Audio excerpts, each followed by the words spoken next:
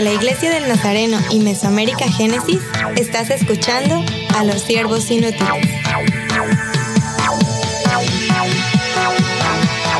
Saludos y bienvenidos al podcast de los siervos inútiles. Hemos disfrutado mucho aquí, hemos estado disfrutando y divirtiéndonos mucho. Pero ya es tiempo para grabar un episodio, entonces voy a presentar a algunos de los siervos que están conmigo. A mi izquierda, Natalie Franco. Hola a todos. José Luis Acevero, el reverendo, está a su izquierda también. Dios le bendiga a todos. Del otro lado de la mesa, Emily Armstrong. Saludos. No entiendo por qué siempre lo hace. No, solo estoy riendo porque, no sé, hace 3 episodios cuando dijiste reverendo y él dice Dios se bendiga, es como tan... No sé, es un saludo que todo el mundo está esperando de un pastor. Dios te bendiga. Dios le bendiga. Y no sé por qué me hace reír. No, así es. Pero de verdad, saludos, que Dios les bendiga. Para que él no te gane, ¿verdad? Y del otro lado también Suje Barón. Bendiciones. Y el episodio pasado también tuvimos un invitado y él está con nosotros otra vez. De hecho, él escribió varios de los artículos que estudiamos en preparación para este episodio. Esteban Juan. ¡Hey! ¿Qué lo que? ¡Hi, people! Ya tiene su saludo. Eso no fue muy pastoral. Pastor de jóvenes, sí. Explica qué dijo Scott. No, mejor no, mejor los dominicanos, no. Perfecto, qué gusto tenerte otra vez y vamos a estar hablando, yo creo que este título va a llamar la atención de muchos, ¿verdad? El título del episodio y de los artículos era El liderazgo del llavero. José Luis, tú estabas leyendo esto y cuando estamos hablando del liderazgo del llavero, ¿qué significa? ¿Qué estamos diciendo? Bueno, quiero felicitar a mi hermano Esteban, excelente artículo. Me impactó mucho cuando estaba leyéndolo porque he vivido esto. O sea, he tenido líderes que han tenido esta característica y han sido parte del desarrollo en mi liderazgo de dar facilidades. Entonces, el concepto que pude ver es que todos conocemos lo que es un llavero, todos lo entendemos. Un llavero es esa herramienta que utilizamos para poner la llave, entrarla. Muchas veces hay gente que tiene muchas llaves y las llaves, lógico, sirven para abrir puertas, abrir candado y todo eso. Entonces, este concepto asociado al líder, entonces, líder llavero, es como el líder que da facilidades, es como el líder que confía en otro, que pasa parte de sus responsabilidades, la delega sobre otro para que ese tome experiencia y a la vez sea un líder que abra más puertas. O sea, el concepto para mí fue interesante porque da a entender que ese líder es un líder de influencia que ve en el otro los dones, ve en el otro talentos y facilita, le abre oportunidades para que él pueda también desarrollarse. Interesante. Muchísimas gracias, José Luis. Y quiero compartir que, bueno, el trasfondo de este gran artículo, esta gran serie que para mí fue una bendición. Y quiero decir que fui parte de un entrenamiento junto con algunos líderes de nuestra región que están trabajando en diferentes ministerios, específicamente en ministerios juveniles. La institución que estuve impartiendo esta capacitación se llama Fuller Youth Institute. Es una institución sin fines de lucros en Estados Unidos que ha estado poniendo a cabo una investigación acerca de las iglesias que están rejuveneciendo. Están investigando cuáles son las cualidades que tienen esas iglesias que están rejuveneciendo y están creciendo. Y a través de esta investigación, una de las cosas más importantes que ellos pudieron destacar es que las iglesias que están rejuveneciendo son aquellas iglesias que están desarrollando liderazgo con los jóvenes. ¿Y por qué desarrollando liderazgo los jóvenes y venimos y traemos este artículo de el liderazgo del llavero? Creo que una de las ilustraciones más fáciles de entender sería esta.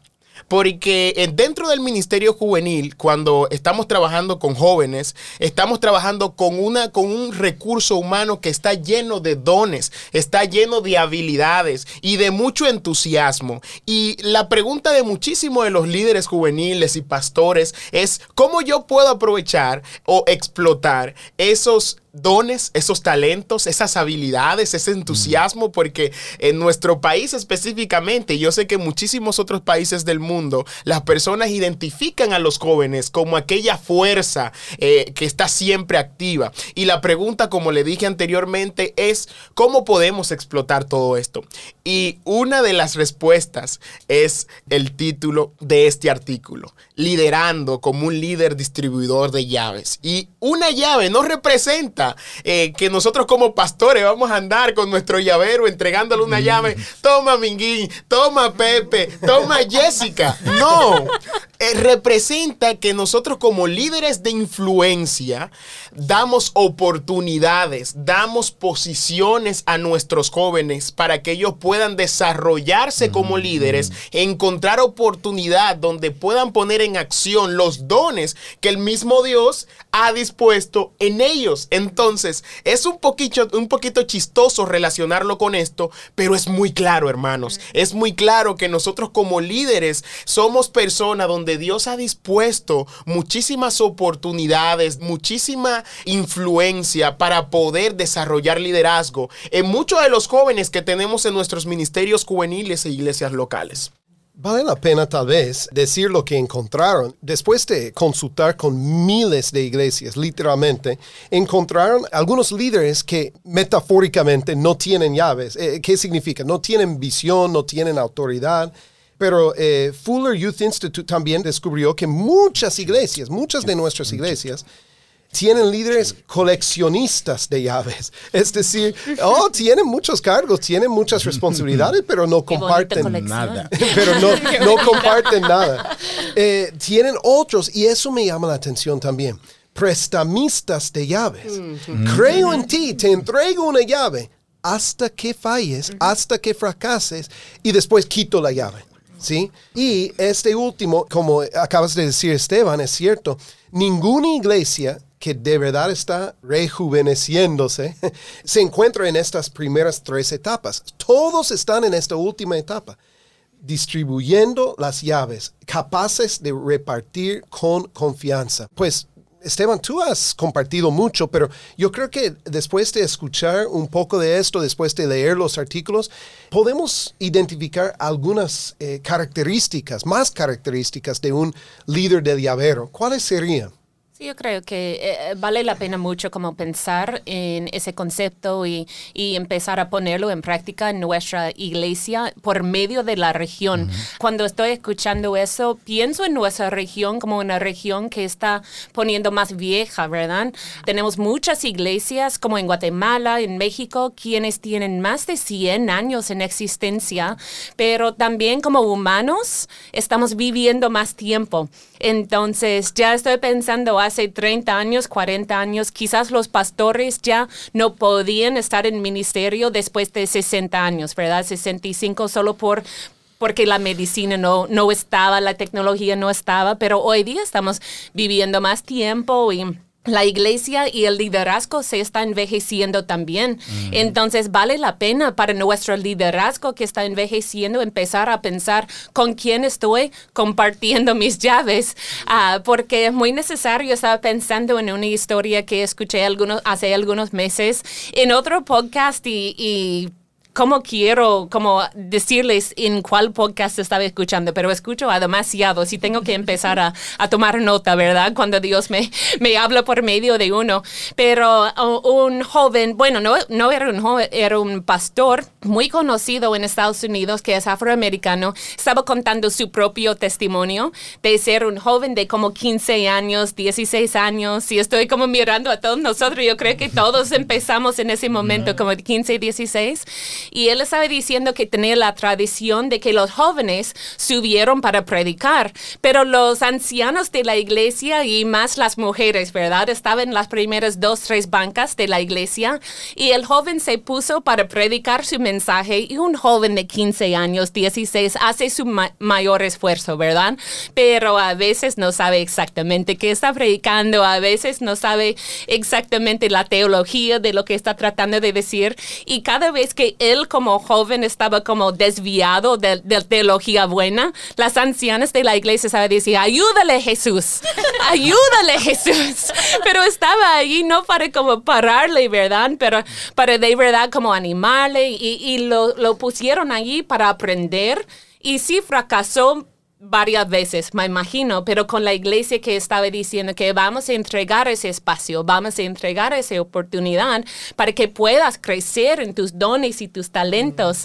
Y yo creo que es algo muy necesario para nosotros, no esperar que alguien llegue a la excelencia antes de empezar a ponerlo en práctica, ¿verdad? Que la iglesia sea ese espacio para practicar lo que Dios ha puesto en nuestras vidas. Yo creo que hay otro dato muy importante, otra característica muy importante que va muy relacionada a eso que me dices, Emily, y es que también un líder de llavero permite que los jóvenes hagan sus propias llaves y abran nuevas puertas, es decir, que presenten nuevas ideas y también programas posiblemente, y me hace pensar mucho en esta vez que pues recibí esta llave justamente en pandemia de liderar los jóvenes de mi iglesia local, y como no quería hacer yo lo que yo quisiera, tomé la iniciativa de preguntar, ¿qué ustedes quieren ver? Y esta pequeña niña de 12 años me dice, yo quiero que tengamos un culto de TikTok. De TikTok. Así que yo estaba como, me frisé, me paralicé. Ok, no puedo decirle que no, porque ¿cómo voy a decirle que no? No me va a participar más nunca, no me va a decir más nunca nada. Y le dije, bueno, ok, bien, ¿qué vamos a hacer? Yo creo que si le damos la oportunidad de trabajar juntos, ¿verdad? Con esas ideas, puede salir algo interesante. Y efectivamente, trabajando junto con ella, entendiendo su idea del TikTok, terminamos haciendo un culto de competencia de TikTok de cómo alcanzar a otras personas a través del TikTok. Y todos los jóvenes hicieron su video de TikTok y fue una competencia de TikTok. Hubieron premios y ganaron. Y ella ganó en primer lugar. Ella ganó en primer lugar. Pero algo interesante aquí es que pues no solamente se quedó ahí, sino que abrió esa oportunidad de poder entregarle una pequeña llave a ella de que ella pueda dirigir el mismo culto que ella quería planificar. Creo que esa llave fue muy importante para que ella siguiera creando y siga imaginando todo lo que pueda pasar. Y toda la gente que fue impactada con ese culto de TikTok. Fue raro. Quizá al inicio estaba yo como, ¿qué va a pasar aquí? Pero definitivamente sucedió algo muy positivo e impactante. Y yo creo que algo que tenemos que hacer como líderes es primero entender que el ministerio no es nuestro. Claro. A veces no queremos como dar oportunidades y creemos que lo que nosotros pensamos, nuestras ideas, nuestras estrategias son las mejores o las más funcionales, son buenas. Pero hay gente, como bien dices, Natalie, otras personas que tienen otras ideas, cosas nuevas que están sucediendo. Y ese es nuestro deseo, alcanzar esta generación. Entonces tenemos que dar las oportunidades para que ellos también participen. Y yo pensaba en esto, ¿verdad? Cuando yo era líder también de jóvenes, me costaba como ceder, como entregar, porque sentía que yo era la única que lo hacía bien hecho, ¿verdad? Entonces me daba miedo que fueran a hacer algo mal. Pero después aprendí algo muy importante, que tú no eres el dueño del ministerio, pero también que cuando entregas una llave no es que pierdes, en realidad ganas. Claro. No es que estás como, se va, ¿verdad?, de mí, sino que estás multiplicando lo que estás haciendo porque estás empoderando a alguien más, porque estás ayudando al crecimiento de alguien más y esa persona se va a sumar al trabajo y al ministerio juvenil. Entonces va a traer mayor impacto y mayor crecimiento. Entonces creo que debe ser bien importante que identifiquemos cuáles son las características que debemos de tener como líderes, ¿verdad? Como líderes de llavero. Y cuando yo leía estos artículos muy buenos, estaba yo identificando, ¿verdad? Y por lo menos tengo 3 puntos. Dice que el líder de llavero debe reconocer e identificar cualidades y dones en el grupo que dirige. No se trata de que tengo autoridad sobre todos y yo mando, no. A la vez estamos observando, porque mientras pasamos tiempo con ellos, empezamos a ver cuáles son sus habilidades. Pero también es nuestra responsabilidad preparar, fortalecer y empoderar a líderes potenciales. No nada más es que están sentados y yo hago todo, eres bueno en esto, ahora te doy una oportunidad, ahora cómo te ayudo, ahora te doy un espacio. Y por último, que quizás es lo más difícil que nos cuesta, entregar y distribuir las llaves correctas a las personas indicadas, ¿verdad? Que quizás al principio nos va a causar un poquito de temor, pero nosotros tenemos que darles la confianza de que lo van a hacer. Incluso aunque se equivoquen, tenemos que estar ahí para ayudarles. ¿Por qué? Porque ellos se van a reproducir también en el liderazgo que nosotros estamos haciendo. Muy bueno lo que dices, Sujei. Y yo creo que es uno de los problemas con los cuales nos encontramos en las iglesias de hoy en día, que no están rejuveneciendo porque muchas de las personas dentro del liderazgo tienen miedo de entregar su llavero. Y una de las cosas que resalto en este artículo es que el liderazgo que Dios ha puesto en nosotros no depende de una posición. No depende tampoco de un llavero. Y algo que no sabemos cuando estamos comenzando en esto del liderazgo y tenemos miedo de entregar nuestro llavero, es que cuando nosotros entregamos la llave de nuestro llavero, hermanos, la gente no nos va a dejar de ver como líderes, porque el liderazgo no es la posición. El liderazgo es ese don, esa cualidad que Dios puso en ti. Y algo muy importante es que cuando entregamos nuestro llavero, Dios no nos va a entregar un llavero más pequeño, sino que nos va a entregar un llavero más grande, con más responsabilidades, porque es como una escalera, vamos escalando, escalando, escalando. Pero para dar el próximo paso hacia arriba, tenemos primero que tener la habilidad o la cualidad de ser líderes flexibles. Líderes flexibles de quizás quedarnos un mes o 2 meses sin una llave o quizás un año. El liderazgo siempre está, pero ten por seguro que siempre que entregues la llave a favor de un joven para que desarrolle liderazgo, Dios va a entregarte una llave o un llavero mucho más grande para que puedas transformar no tan solo a uno, sino a 2, 3, 4 y a cientos de jóvenes. Cuando dices esa parte me hace pensar bíblicamente, porque me gusta como comprobar en la Biblia lo que aprendo y veo a Moisés. O sea, veo a Moisés como ese líder que en un momento fue un líder coleccionista de llaves, un líder que no quería soltar, que quería hacerlo todo. Y Jetro le dice, te vas a morir. Tienes que hacer algo pronto. Bájale 2.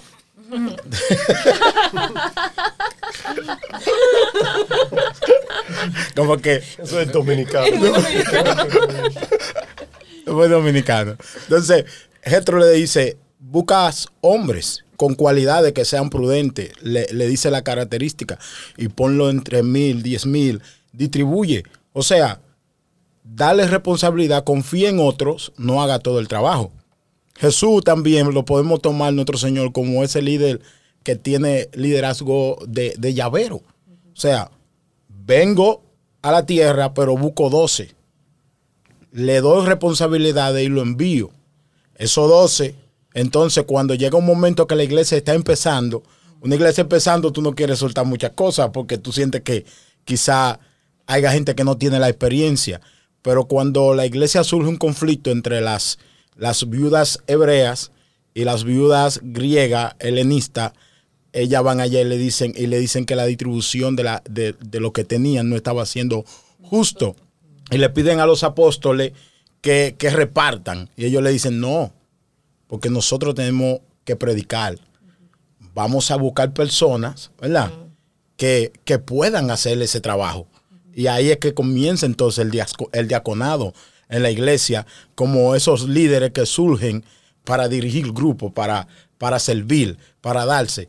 Pero si en ese momento ellos no habían sido esos líderes llaveros de entregar y habían amontonado todo, solamente centralizar el liderazgo sobre sí, entonces no habían tenido el éxito que tuvieron. Entonces, desde esa perspectiva, veo que este concepto del liderazgo llavero tiene mucha concordancia con la palabra, con la Biblia y con el concepto bíblico de ser un líder. Sí, yo creo que aún de escucharte, José Luis, estoy pensando que cuando pensamos bíblicamente, lo que podemos hacer ya de una vez, como cualquier líder en la iglesia local, es empezar a identificar quién es la persona, porque siento que no lo hacemos muy bien en la iglesia. Siento que estamos esperando que los jóvenes ofrecen, ¿verdad? Pero todo lo que tú estás diciendo, Moisés tenía que identificar, los apóstoles tenían que identificar, Jesús mero tenía que identificar. Cuando yo estoy pensando en quién estaba ofreciendo, ¿quién se ofreció? Lo único que puedo pensar es cuando Jacobo y Juan estaban ofreciendo para ser lo mayor en el reino de Dios, ¿verdad? ¿Y qué dice Jesús? No, aquí es la lección de servicio. Pero como iglesia tenemos que hacer mejor trabajo en identificar las personas, porque ese es como se puede empezar a entregar. No solo, yo siento que hay muchos pastores que dicen que estoy agobiado, estoy abrumado, hay mucho ministerio que tenemos que hacer, pero estamos esperando que las ovejas nos buscan a nosotros y nos dicen que yo quiero servir, pero nos toca a nosotros los líderes a decir que mire, yo te veo, sé que solo tienes 17 años, pero lo has hecho muy bien con el ministerio de niños y yo quiero que empieces a hacer y así empieza a dar la llave, ¿verdad? No totalmente el llavero, pero la llave. Y solo identificar las personas nos pueden ayudar a crecer mucho en ese aspecto. Yo creo que tenemos historias lastimosamente, de iglesias que no han hecho esto muy bien. Estamos cerrando algunas iglesias y parte de la razón es que no han renovado, no han invertido tiempo en los jóvenes, en los niños. O han pensado que necesitan alcanzarlos, pero no han entregado responsabilidades y ministerios a ellos. Pero no vamos a enfocarnos en lo negativo en este momento. Todos estamos aquí porque alguien se invirtió en nosotros. Entonces, ¿qué tal si cerramos nuestro tiempo dando gracias a estos líderes que han dicho, hey, yo creo en ti?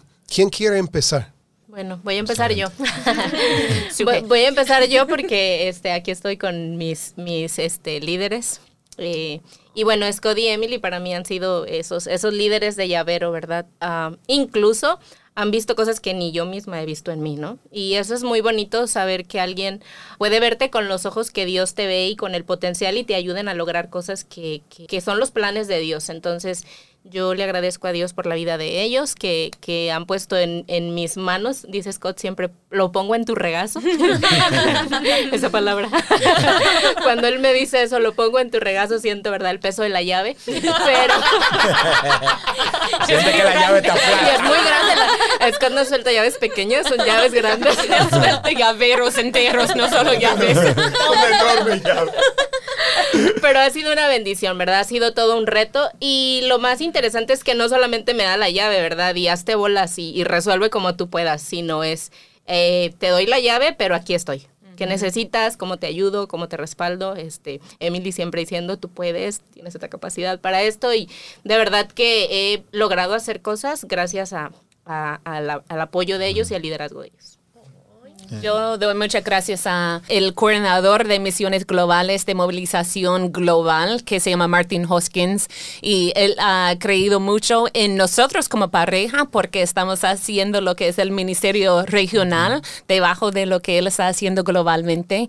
Sin embargo, yo siento que él me ha invertido mucho tiempo y aunque no ha sido como tan oficial, ¿verdad?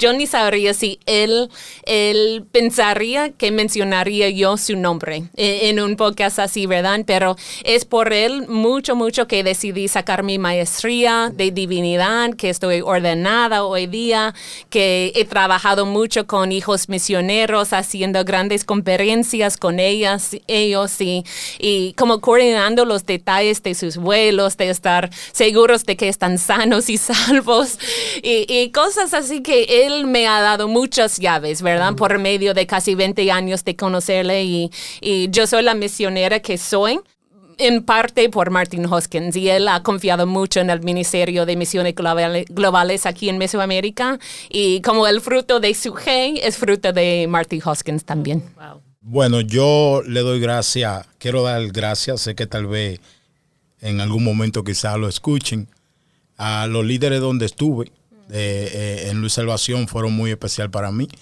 Especialmente Berto Heredia fue un líder siempre que entregó siempre la llave, nunca se quedaba con ella.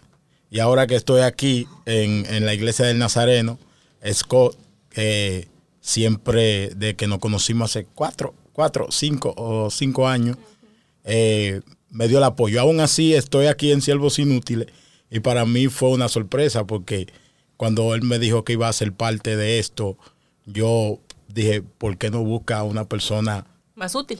No, ¿verdad? ¿Por qué no busca a otra persona como más cercana, que conozca más la iglesia del Nazareno y me elige a mí para ser parte? Entonces, al entregarme esa llave, yo sentí que verdaderamente fue algo especial para mí.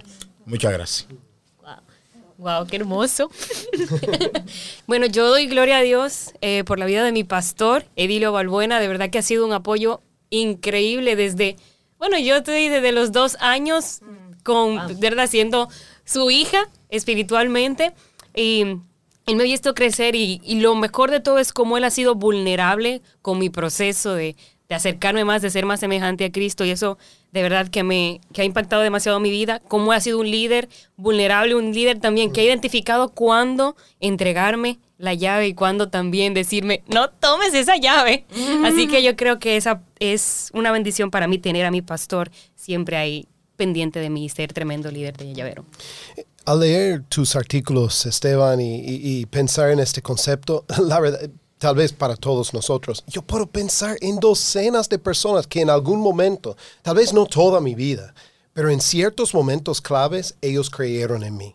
Solo voy a contar una historia. En nuestro primer año como misioneros, estábamos en Guatemala, y yo recuerdo, Emily también sabe esto, recuerdo que estábamos apenas estudiando español. Y de repente el misionero con quien estábamos, nuestro mentor, y de hecho él había hecho el ministerio nuestro y sabía que él se iba y nosotros íbamos a entrar. Él dijo entonces, habíamos estudiado 3 meses el español. Y él dijo, ok, ustedes van a dar el taller tal y tal en la conferencia que tenemos en este entrenamiento misionero. Yo estaba como que... ni hablo español, ¿cómo puedo hacerlo? Y él dijo, sé que pueden hacerlo. Bueno, hermanos, tengo que decir que he pedido perdón de estos hermanos, de todos los que me han escuchado. Milton, Olga, sí, Edwin, sí. Annie. Así es. Habían muchos misioneros nuevos que todavía siguen en la región y estábamos enseñándoles, pero nosotros como novatos. Pero ¿qué me enseñó? Me enseñó mucho porque Él creó en nosotros. No puso toda la carga del evento entero en nuestras manos. No estábamos listos, pero Él sabía que estábamos listos, que de hecho ni estábamos listos y Él creó en nosotros, pero para por lo menos dar un taller cada uno. Y ¿saben qué? Aprendí más español porque yo me esforcé por 2 semanas investigando, aprendiendo, ensayando. Lo hice... no tan bien, pero lo hice, mejor. Pero no tan mal como había pensado al inicio. Él se llama Carlos Radi, sigue como misionero en Argentina. Bueno, como escritor de ese artículo, muchos se preguntarían, ¿tendrá Esteban una persona a la cual agradecerles? Y yo creo que sí. Y yo creo que esa persona ha sido un buen distribuidor de llaves, porque varias personas aquí en esta cabina lo han mencionado. Y yo públicamente quiero darle gracias a Scott, porque yo sé que en ese momento yo era un joven que quizás no tenía una visión clara acerca de lo que Dios quería hacer conmigo, y Él llegó exactamente en ese momento e invirtió en mí. Y yo sé que aún sigue invirtiendo en mí, y yo sé que Dios lo usó para transformar mi vida. Amén. Amén. Y puedo decir que todo comenzó en mi vida cuando Dios lo usó para entregarme esa llave. Y quiero darles gracias de nuevo. Gracias, Scott, por hacerlo. Gracias porque no tan solo lo haces conmigo, sino que lo haces con muchas personas. Y esa es una cualidad que Dios ha puesto en ti. Y yo sé que muchísimas personas de las que están escuchando este episodio en el día de hoy lo conocen, saben que lo que estoy diciendo es cierto. Y hermanos, le doy muchísimas gracias a Dios. Gracias a Scott por darme la llave que necesitaba en el momento correcto. Y todo comienza cuando nosotros entregamos la llave. Amén. No nos quedemos con el llavero, porque los llaveros se oxidan, son hierro, pero cuando están en movimiento sí cumplen su función. Wow, buena manera para terminar y antes de llorar. No. Puedes entregar a Scott la llave de guira, tocar guira, porque eso sería muy bueno para él. Sí, eso es lo que tú puedes hacer para él. Él va a llegar a mí y decir, estoy poniendo esto en tu regazo. Bueno, tal vez estás escuchando y tal vez yo tengo 2 desafíos para ti. Entonces, si estás escuchando, quiero que agradezcas a alguien que ha invertido su tiempo y su vida en ti. Hazlo. Sí, está terminando el episodio y todo y tal, pero toma nota y piensen en por lo menos una persona y expresa esta gratitud. Pero segundo, ¿quién es un joven especialmente? Puede ser un adulto incluso, pero especialmente un joven o un niño. Tú has visto en él, en ella, el potencial. Ya es tiempo. No vas a entregar una llave demasiado grande todavía. Pero es tiempo para entregar una llave. Es tiempo para creer en él. Piensa en esta persona. Ora para que Dios, si no sabes quién es, ora para que esta persona sea identificado.